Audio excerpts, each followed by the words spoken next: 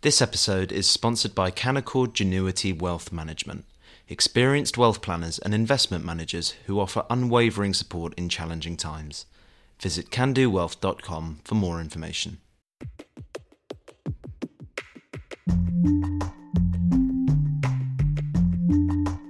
Hello and welcome to the Edition podcast from The Spectator. Each week we look at three pieces from the magazine with the writers behind them. I'm William Moore, The Spectator's features editor. On this week's episode, I'll be looking at the autumn statement, asking whether Trump could win in 2024, and celebrating the comic strip Peanuts. First up, how long will the pain last? That's the question Kate Andrews asks in her cover piece for the magazine, reflecting on Rishi Sunak and Jeremy Hunt's autumn statement. She joins me now alongside Professor David Miles, economy expert on the committee at the Office for Budget Responsibility.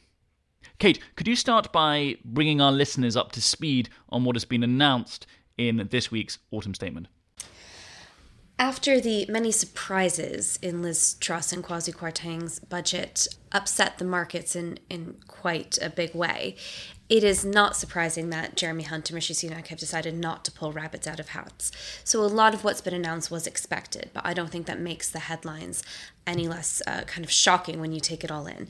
So the Chancellor has announced £55 billion worth of consolidation.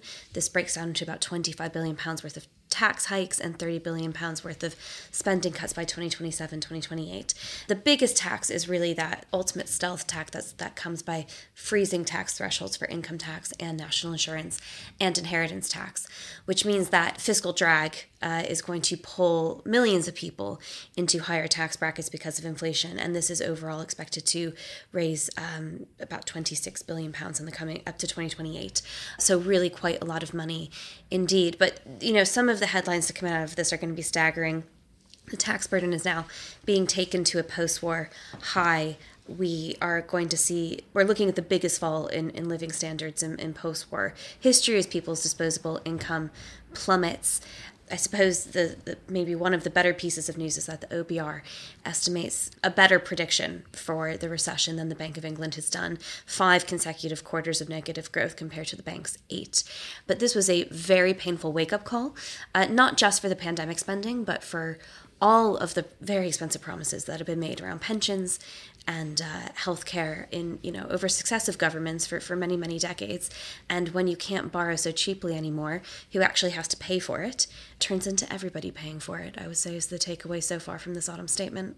Speaking of the OBR, David, unlike Liz Truss and Kwasi Kwarteng's mini budget in September, Jeremy Hunt and Rishi Sunak did indeed get a forecast from the OBR and made quite a big thing in the press about how they this time had got a forecast from the OBR. So I wonder if you could start by telling our listeners what the OBR's take on the autumn statement is and the economic direction that Sunak and Hunt are taking the country.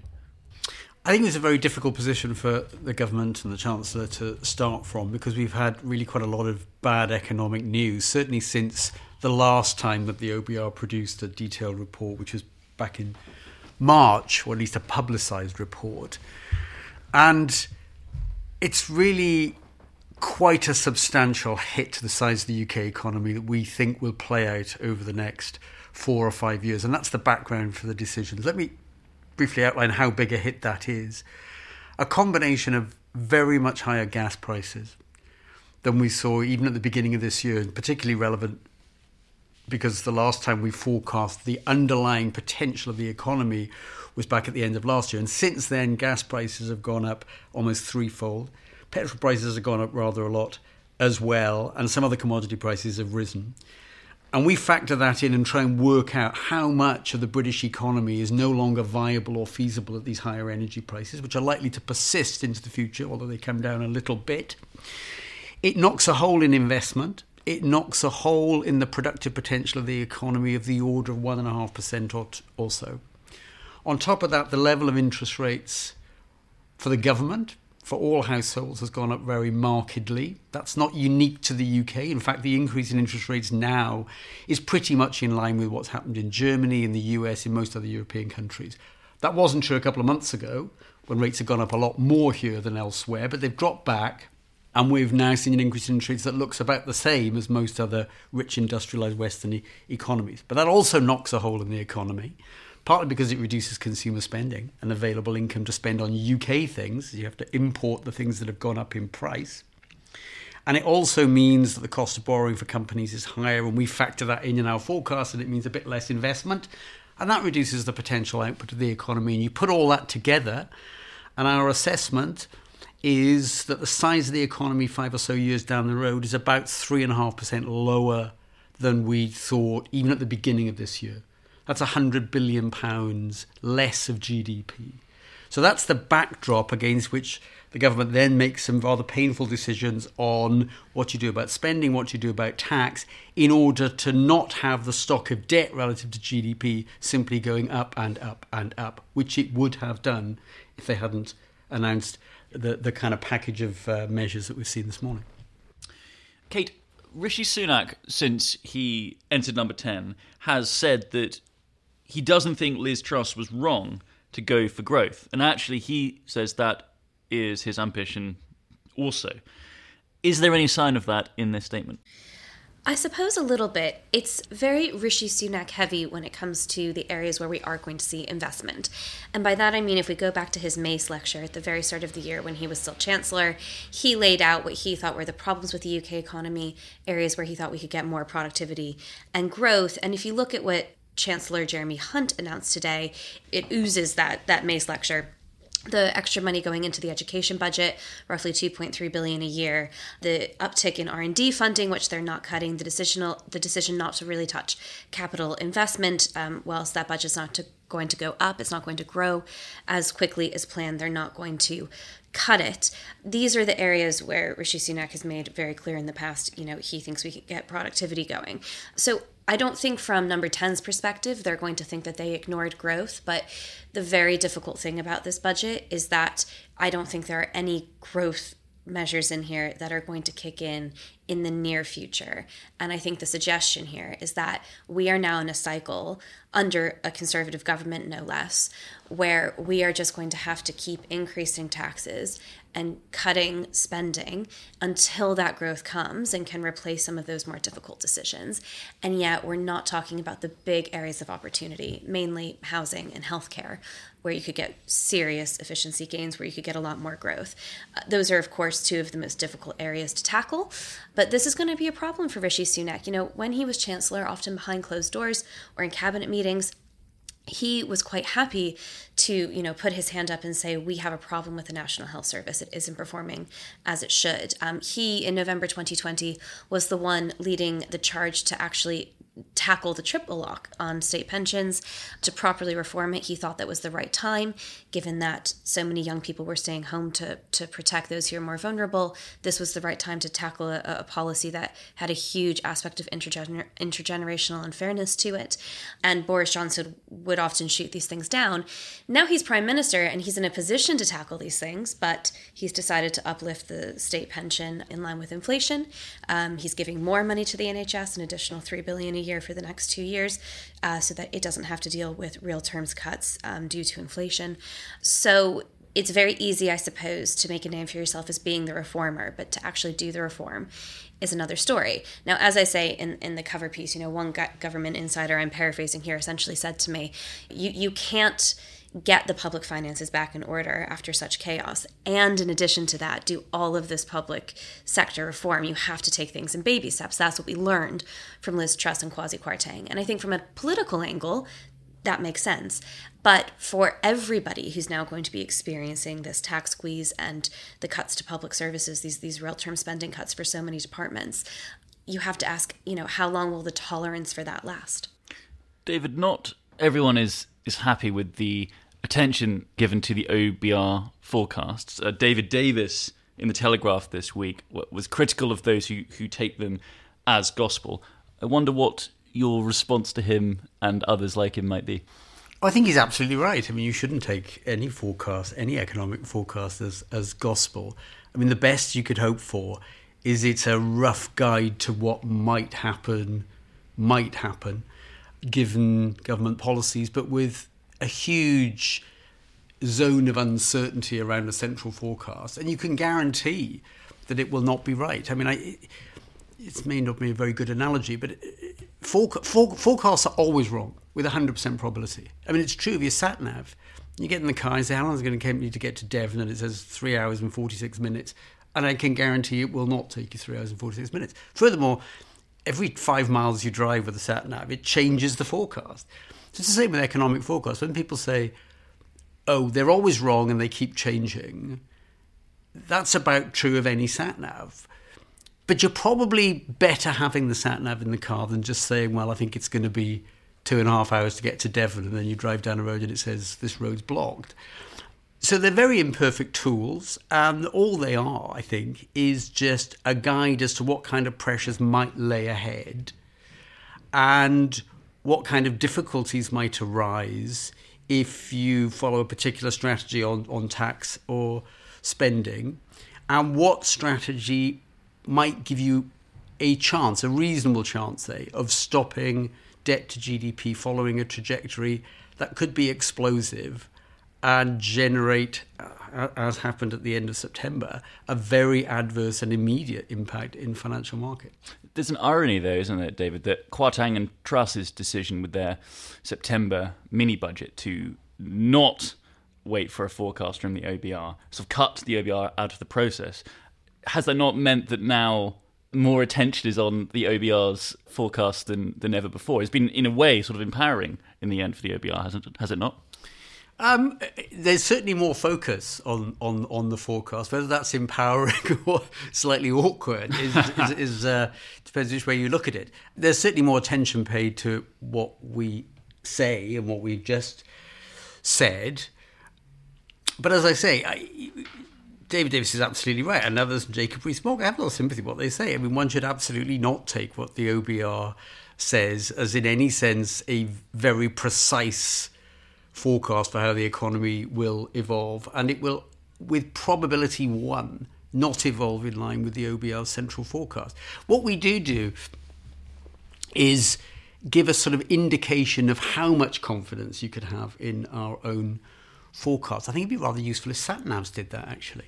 But anyway, and I think that's probably the most useful thing we can do, which is to say, if the government follows this strategy, we think there's a certain probability, and in fact, at the moment, it's not a great deal more than a 50% chance of success in hitting the government's targets, which is to have debt to GDP ratio level off and fall just a little bit right at the end of the forecast horizon. Kate, could it not be said that one consequence of the Truss era, and we're seeing it now with the autumn statement this week, is that politically speaking, the case for more debt and funding tax cuts or public spending increases through debt is politically just now extremely hard to do.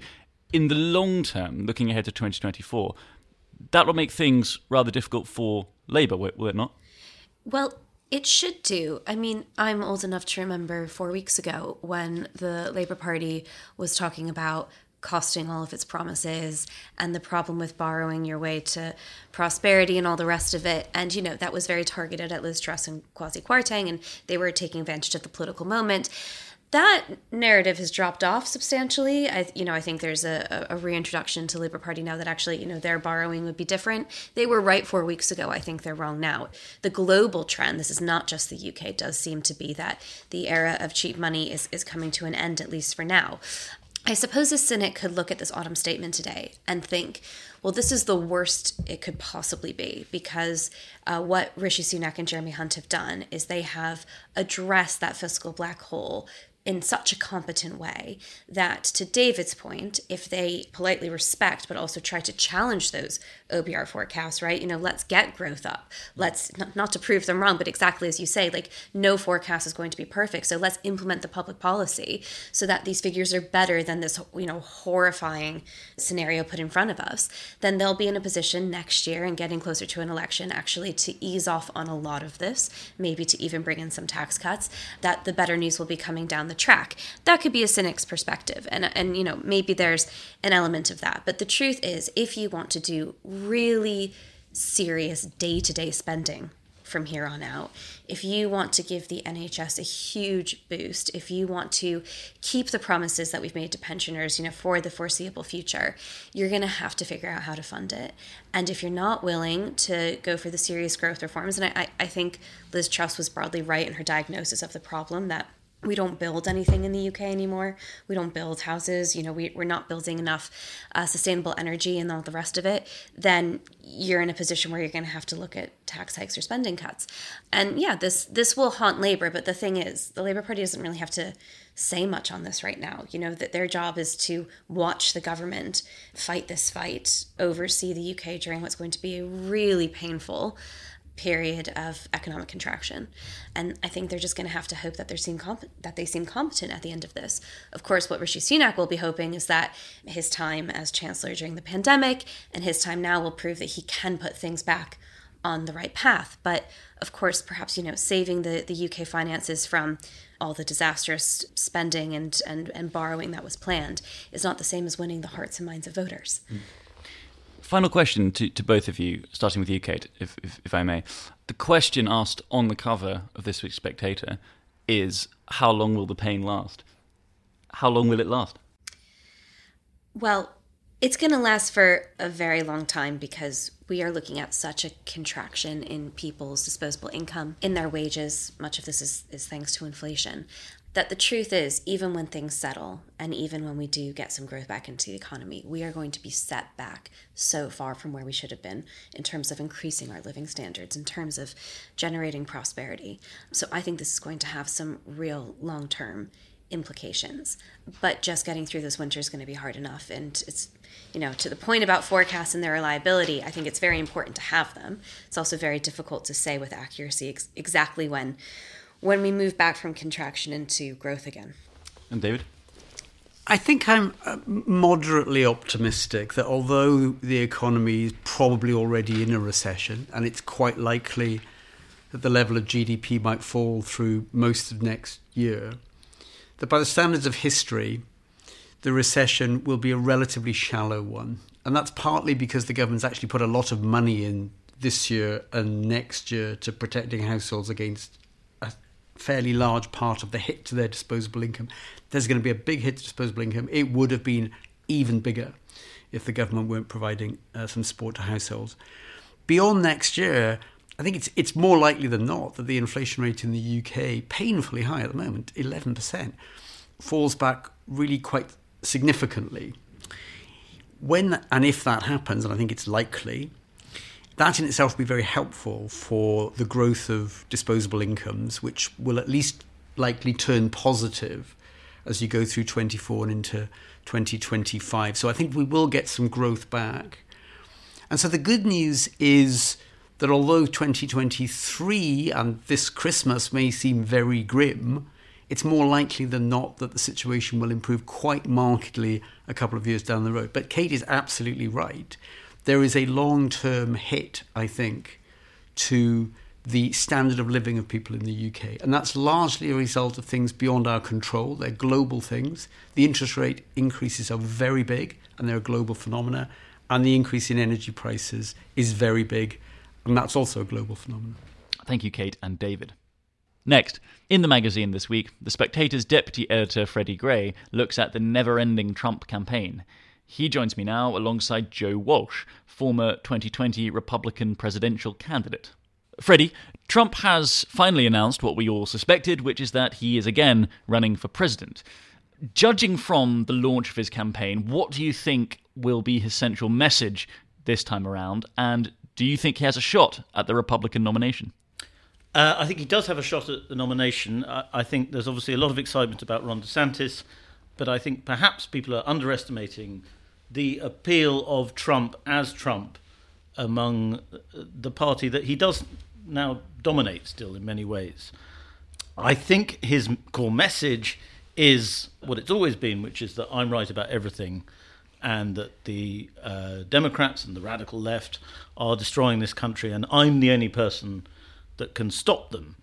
I think his problem possibly is that not as many people believe that or are willing to believe that now, and because he has He's not the outsider he was in 2015. So the fact that he's saying exactly the same things as he was in 2015, 2016, it's not so good for him, I don't think, anymore, because he cannot pose as the anti-establishment candidate in the way that he could. Well, Joe, for our listeners who may not be aware, you started off supporting the Trump presidency, you then denounced him, and then you started your own bid for the presidency in 2020. Do you mind just letting our listeners know what made you support Trump in the first place, why you stopped supporting him, and finally, what you make of his announcement to run again this week? I supported Trump because I'm a conservative, and the same people who supported him supported me. They were my people. They were my voters. I understood why Trump got elected. Our political system is broken. Both parties suck. Trump came along. We needed disruption. He was a disruptor. So I got all of that. My problem was I didn't pay enough attention to him. There are good disruptors and bad disruptors. He's an evil disruptor.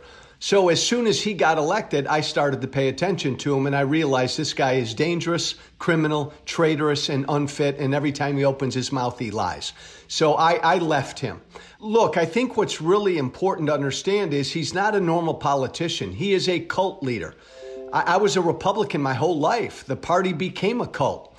He is a movement leader. It's not the normal politician relationship. People will die for him. They'll take a bullet for him. Freddie's right. He's lost some support, but the 30 to 35% of the Republicans who adore him, they'll die for him. And anybody who would challenge that had better know what the hell they're doing, because he's going to be really difficult to beat for the nomination. So you think his odds are pretty good this time around? Oh, my God. Right now, he's the odds-on clear runaway favorite. Who else is going to challenge him? People talk about DeSantis. I know Ron DeSantis. DeSantis couldn't get on a stage with him. DeSantis has zero charisma. But most importantly, right now, most Republicans around the country don't know DeSantis. So he could challenge Trump and make it interesting. Other people could. But right now, he's the king of the hill. Freddie, what do you make of that? Do you think Ron DeSantis really doesn't have much of a chance of going up against Trump? And I suppose, secondly, would he want to go up against Trump if it means that it could be a premature end to his political rising star? Well, I think somebody in the sort of Trump world said it to me for a piece I was doing a while ago. Anybody who goes up against Donald Trump in the Republican Party has a death wish. And that's a very Trumpy thing to say, but it's also a little bit true. With DeSantis, I think it is interesting. I think there is obviously some big GOP donors now that are getting interested in him. There is an appetite for something different. And he has this advantage of the fact that Trump has sort of got himself in a situation where he's declared with a very long time to go. So Trump is going to run an extraordinarily long presidential campaign. And not just the media, but people, I think, are a little bit bored now, because it's been so long, so many years of Trump saying the same things over and over again. The shtick doesn't quite have the same fizz that it did. And in theory, a different candidate, DeSantis possibly, could come in and generate a lot of excitement very quickly.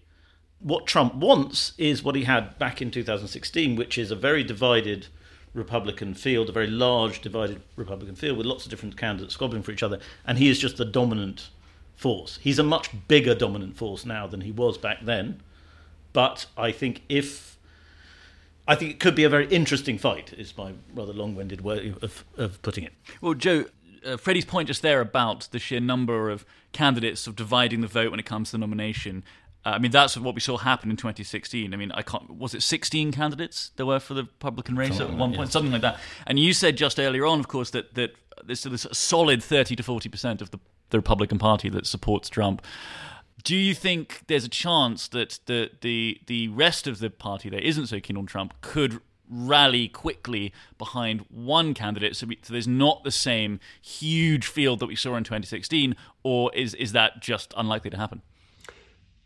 I think it could happen. And look, let me just say, I hope Freddie's right. I do. Like I'm a never Trumper, and everybody thinks people like me still want Trump around. I don't want him around. I don't want him to run. I never want to see or hear from the guy again. I hope Freddie's right that Trump struck magic 6 years ago, and his shtick will wear off. It doesn't matter what Republican donors say. It doesn't matter what Republican bigwigs say. The only thing that matters is what Republican voters say. And Freddie's right, if they start to get bored and turn on him, Trump's in trouble. DeSantis is a perfect default candidate for Trump supporters, because DeSantis is a Trumpy candidate. That's the other thing. Mike Pence has no shot. Most of these people have no shot. Republicans want a Trump, but a Trump who can win. They want a bastard. They want a bully. They want a cruel guy. DeSantis, they think, is that, and they think DeSantis can win. That's DeSantis' edge right now. And Freddie, you mentioned in your piece that perhaps surprisingly in his the launch of his campaign, Trump didn't make a very big thing of the kind of stolen election narrative that he has peddled quite a lot in the last year. Do you think he's going to continue to sort of make some distance away from that narrative if he thinks it's getting him onto a losing track? I don't think we know yet. I think it sounded to me on Tuesday night as though he was trying to present himself as a presidential candidate for 2024, not someone who's harping on about the stolen election 2020. The real test will be at the rallies. Does he go back to this at the rally? Because even if he wants to, he probably can't resist the stolen election lines, because it's what G's up the crowd, and it's what causes the controversy and the anger that he sort of thrives on. So I'm pretty certain that people around Trump are telling him that it's not working. The 2020 stuff, voters, even if they think that 2020 was a little bit of a strange election, and lots of Americans do, not just crazy Trumpists, they don't want to talk about what happened before, and they don't want to participate in an election that they think is pointless. So I think people around Trump are saying, let's move on, let's talk about 2024, not 2020. Whether he's imbibed that message is a question we'll have to find out. Freddie makes a really good point. That speech, a lot of people thought Trump's speech was low energy. No, his advisors grabbed him by the neck and said, don't talk about the 2020 election. The other advantage Trump has is he can say, look how good things were during my 4 years. Look how much they suck during Biden's 4 years.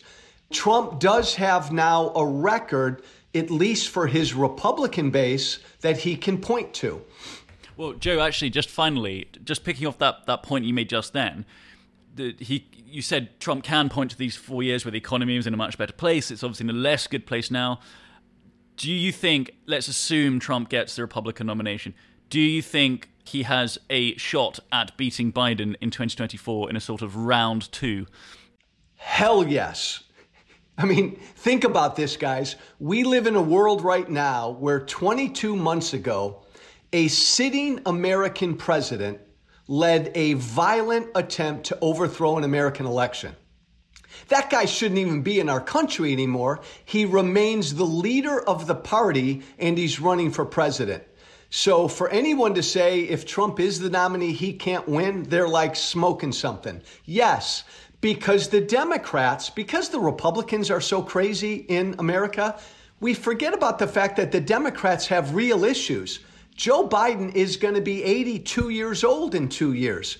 Who else might run? Trump only lost in 2020 by about 60,000 votes because of our electoral college.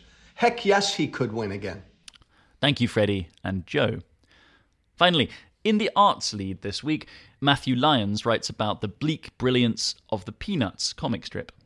He joins me now with Christian Adams, political cartoonist at the Evening Standard. Matthew, why do you think Peanuts is as popular as it is? I think there's lots of different answers to that. I mean, I think in terms of the comic strip itself, I think initially what people found it, well, it was very fresh visually. He stripped away all the background. not noise, but all the background details. So all you saw was the characters. He gave them big heads, much more expressive.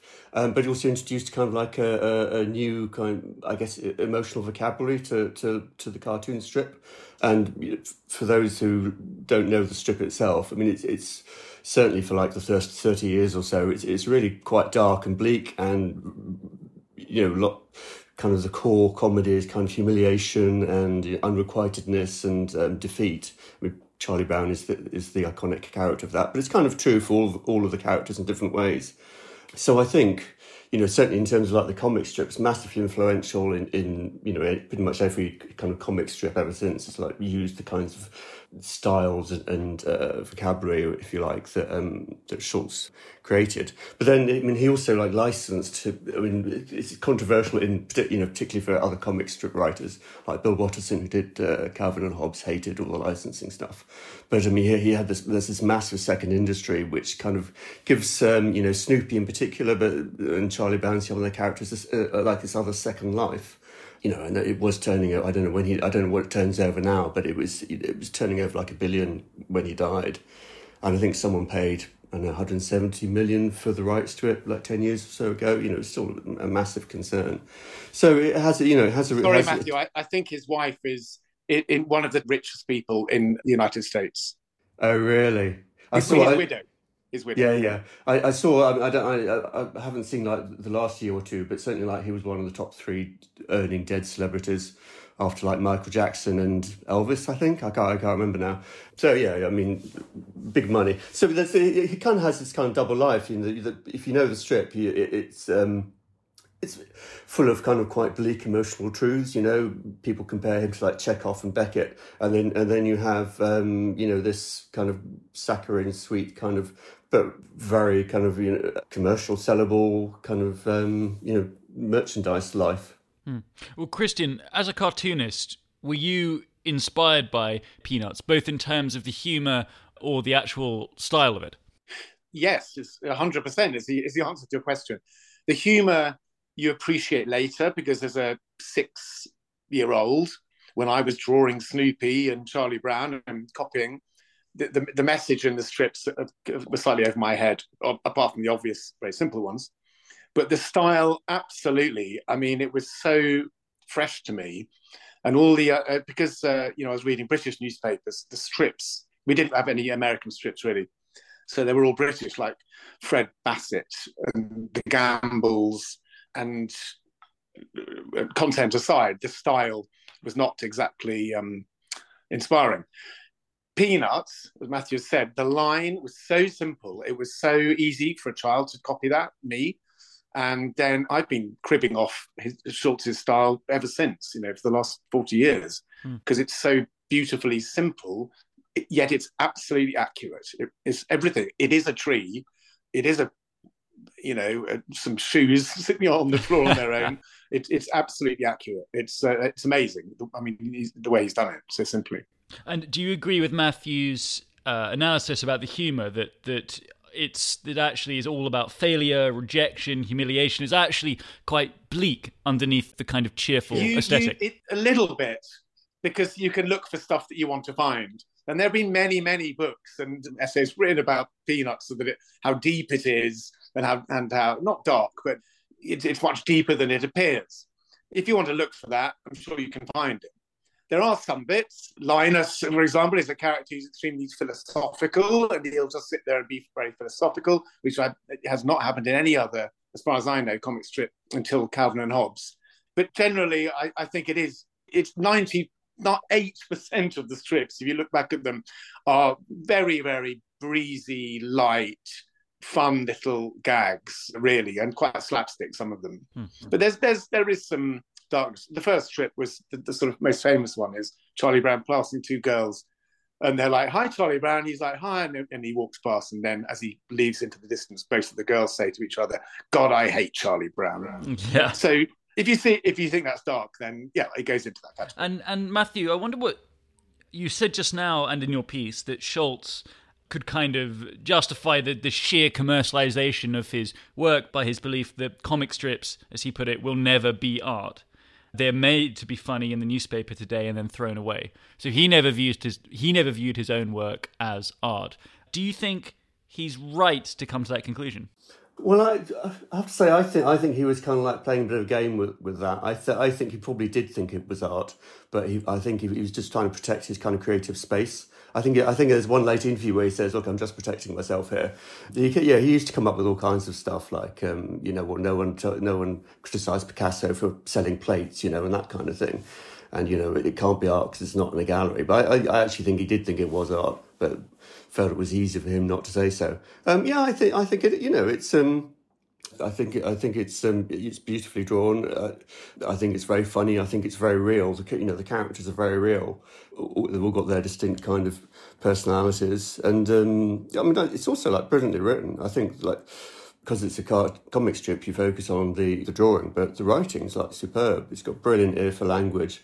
All different kinds of registers get in there. I mean, talked about philosophical kind of language of Linus, but there's lots of like scriptural reference and sports psychology and all these kinds of things that are kind of woven in there. It's really the writing is just superb. Christian, do you worry that cartoons now are becoming less and less popular? Do you think that the environment which gave birth to creations like Peanuts or Calvin and Hobbes, do you think they just don't exist anymore? Perhaps that's to do with the decline of print media or a change of tastes, but I mean, do you think that comic strips have had their day? Yes, they've definitely survived. And I must say American newspapers are particularly old-fashioned, so they've kept their funnies page, as they call it, with 20, 25 strips on it, like the New York Times. But of course, I'm going to say that nowadays strips have evolved and changed because of the internet, and you now have people who do swipe strips. It's still 4 panels, but you swipe through. It's drawn differently because usually it's not hand drawn. It's done on Photoshop, so it looks a little bit different. The process of viewing it is different because you're swiping. But there's a lot more single panel comic strips, almost not a strip, because of the screen, because of the internet. So they're sort of one-off political or social little gags. So it's changed, but people still want to see it, obviously. People aren't bored of cartoon strips. Definitely not. They love it. It's what's not to like. But they're not being paid for in the same way, are they, if they're being put online? No. Well, that's another point. They better get out and put it on some T-shirts and, like Snoopy, Yeah. Well, my final question to both of you, starting with you, Matthew, if that's okay, is if there's people listening to this podcast who haven't really got into Peanuts before, is there one particular strip that you think is your favourite or just especially good that would be a good place to start? Oh, that's a really hard question. I mean, there's 18,000 or something. So think carefully. There's one that I really like where, mid-late 50s, where one of the kind of minor girl characters is on a hillside, left-hand strip, and she's painting like a child's drawing of like a flower. And then, she walks across to the far right where Charlie Brown is standing beside his own easel, and he's saying, I've been feeling very depressed this week, and his painting is just black, just painted the whole thing black, which I think is really funny, and it's also kind of something that the Fast Show sort of ripped off 30 years later. So that, I don't know, there are loads you can talk about. Christian, what about you? Well, I won't pick one, but I will pick a recurring gag, which is just fantastic, which is Lucy, she's rather cruel and bossy and, quote, crabby girl, and she holds up this American football on the ground. Sorry, holds the American football on the ground, and it's always, "I'll hold it here for you, Charlie Brown. Come up and kick it. I'll hold it so you can kick it." And he's like, "You always pull it away from me." And she's like, "But I promise you I won't do it this time." And he's like, "I'm not falling for that trick again." Of course, it's written far better than I'm saying it now.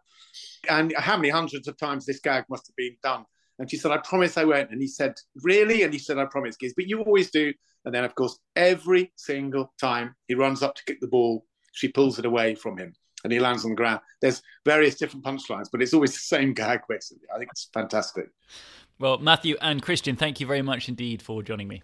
And that's it for this week. As ever, if you've enjoyed the podcast, pick up a copy of the magazine to read all the stories in full. I'm William Moore, and I hope you'll join me again next week.